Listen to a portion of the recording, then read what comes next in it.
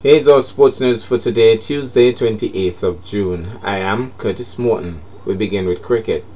Colin Archibald, the hard-hitting Division and Leeward Islands all-rounder, has journeyed to the USA where he's suiting up for a newly organized cricket club in the minor league. The club started its season on Saturday 25th June and is set to play home games at Church Street Park located in Morrisville, North Carolina. The Raptors will play in the minor league Southern Division along with Fort Lauderdale Lions, Atlanta Fire, Atlanta Lightning and Orlando Galaxy. The Raptors will be led by former South African international Dane Pate as captain and Obas Pinar as vice captain, who have both relocated to Morrisville to help to develop the game there.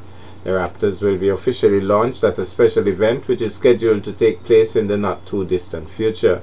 Divisions at home and abroad are wishing Archibald every success in this new endeavour. Meanwhile, West Indies beat Bangladesh by 10 wickets in the second test match and took a one-sided series 2-0 lead at the Darren Sammy Stadium. Both test matches were won well inside of 4 days. A wet outfield washed out the first two sessions on Monday, but when Bangladesh resumed on 132 for 6, needing 42 more runs to make the West Indies bat again, play lasted less than 12 overs. Bangladesh's second innings extended 9 more overs and 54 more runs before it was all over at 186. Nurul Hassan was stranded on 60 not out from 50 balls. Needing 13 runs to win, West Indies openers John Campbell and captain Craig Brathwaite took 17 balls. It was Bangladesh's 100th test loss. When the day's play got underway, Mehidi Hassan Miraz got off the mark with a boundary and then was out the very next ball trying to block an Alzari Joseph bouncer edging behind. Jaden Seals bagged in the 1 over Edabat Hussain and Shoreville Islam for ducks. Seals, Joseph, Kimar Roach each took 3 wickets. Khalid Ahmed was run out for a duck from the non-striker's end when Nurul wasn't looking for a run. Nurul resumed from 16 overnight and blasted 2 sixes and 5 boundaries for his third Test 50, all against the West Indies and 4 runs short of his career best. The two teams commenced the T20s and one-day internationals from Saturday. Summarized scores in the match: West Indies 408, Mayers 146, Brathwaite 51, Khaled 5 for 106 and 13 for no loss, beat Bangladesh 234, Litton 53, Joseph 3 for 50, Seals 3 for 53 and 186, Newell 60 not out, Seals 3 for 21, Roach 3 for 54 and Joseph 3 for 57. West Indies won by 10 wickets. Now to football. After a brief break due to the music festival, SKNFA football action is set to resume. We get this Andre Huey report.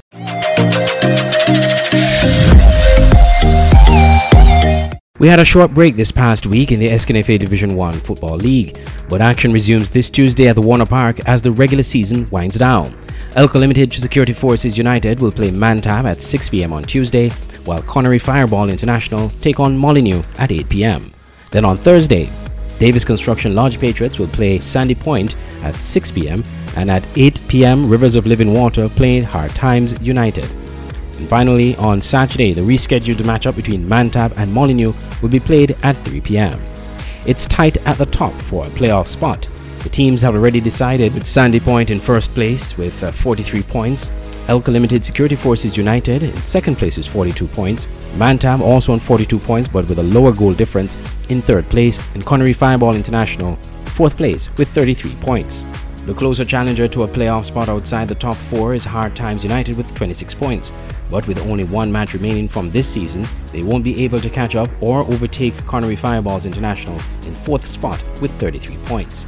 The two teams that make the Division 1 final in the Final 4 playoffs will be promoted to the SKNFA Premier League for next season. And in today's feature, we go to netball. Netball in Nevis is back at a spanking new looking netball complex.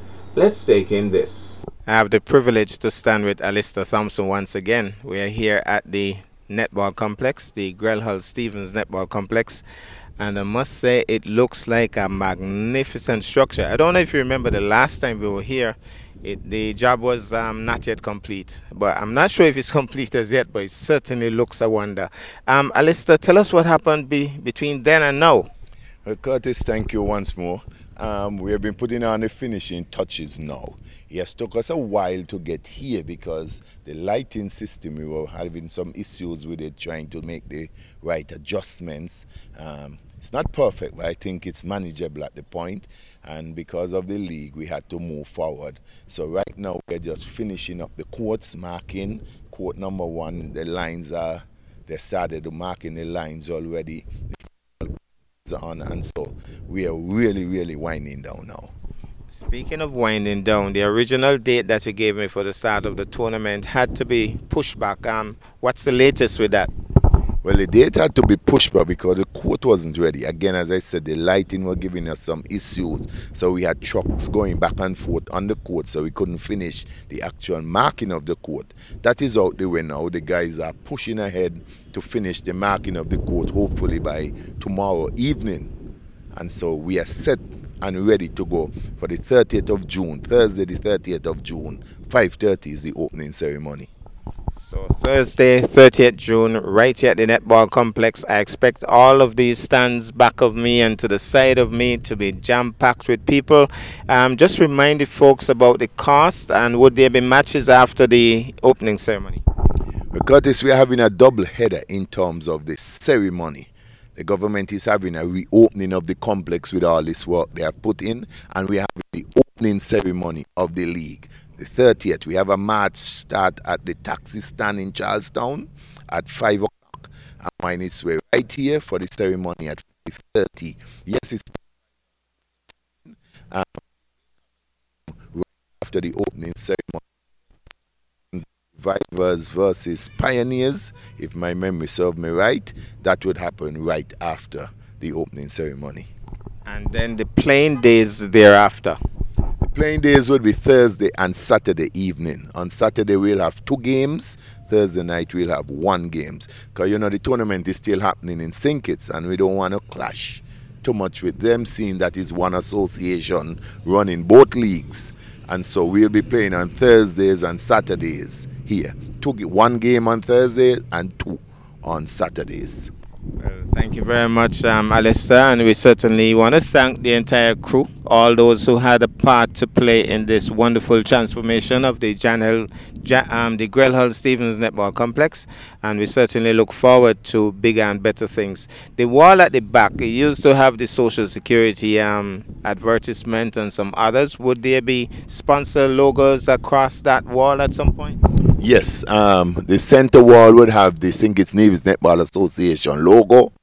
And we, yes, Mr. Gary Wade of the Water Place, he has shown his interest to put back his sign there. Yes, I've spoken with Social Security, who will be putting back their sign there. First Federal would have had their sign up already. So soon, in the near future, we'll see this wall filled back out with promotional signs. Thank you very much, Ali. Any final words for the netball loving public? Again, Thursday afternoon, 5:30 is the opening ceremony. A march starts in town at 5 o'clock. You can witness that. And then right after, just around 7 o'clock, we should have the first game here at the court. And so we are inviting everyone to come on out. Exciting netball. I mean, you can't afford to miss it. The teams has been in training, serious training. And so we expect great showing from all the teams. Thank you so much, Alistair. See you at the complex come Thursday. That's our package for today. I am Curtis Morton, wishing you a really wonderful day.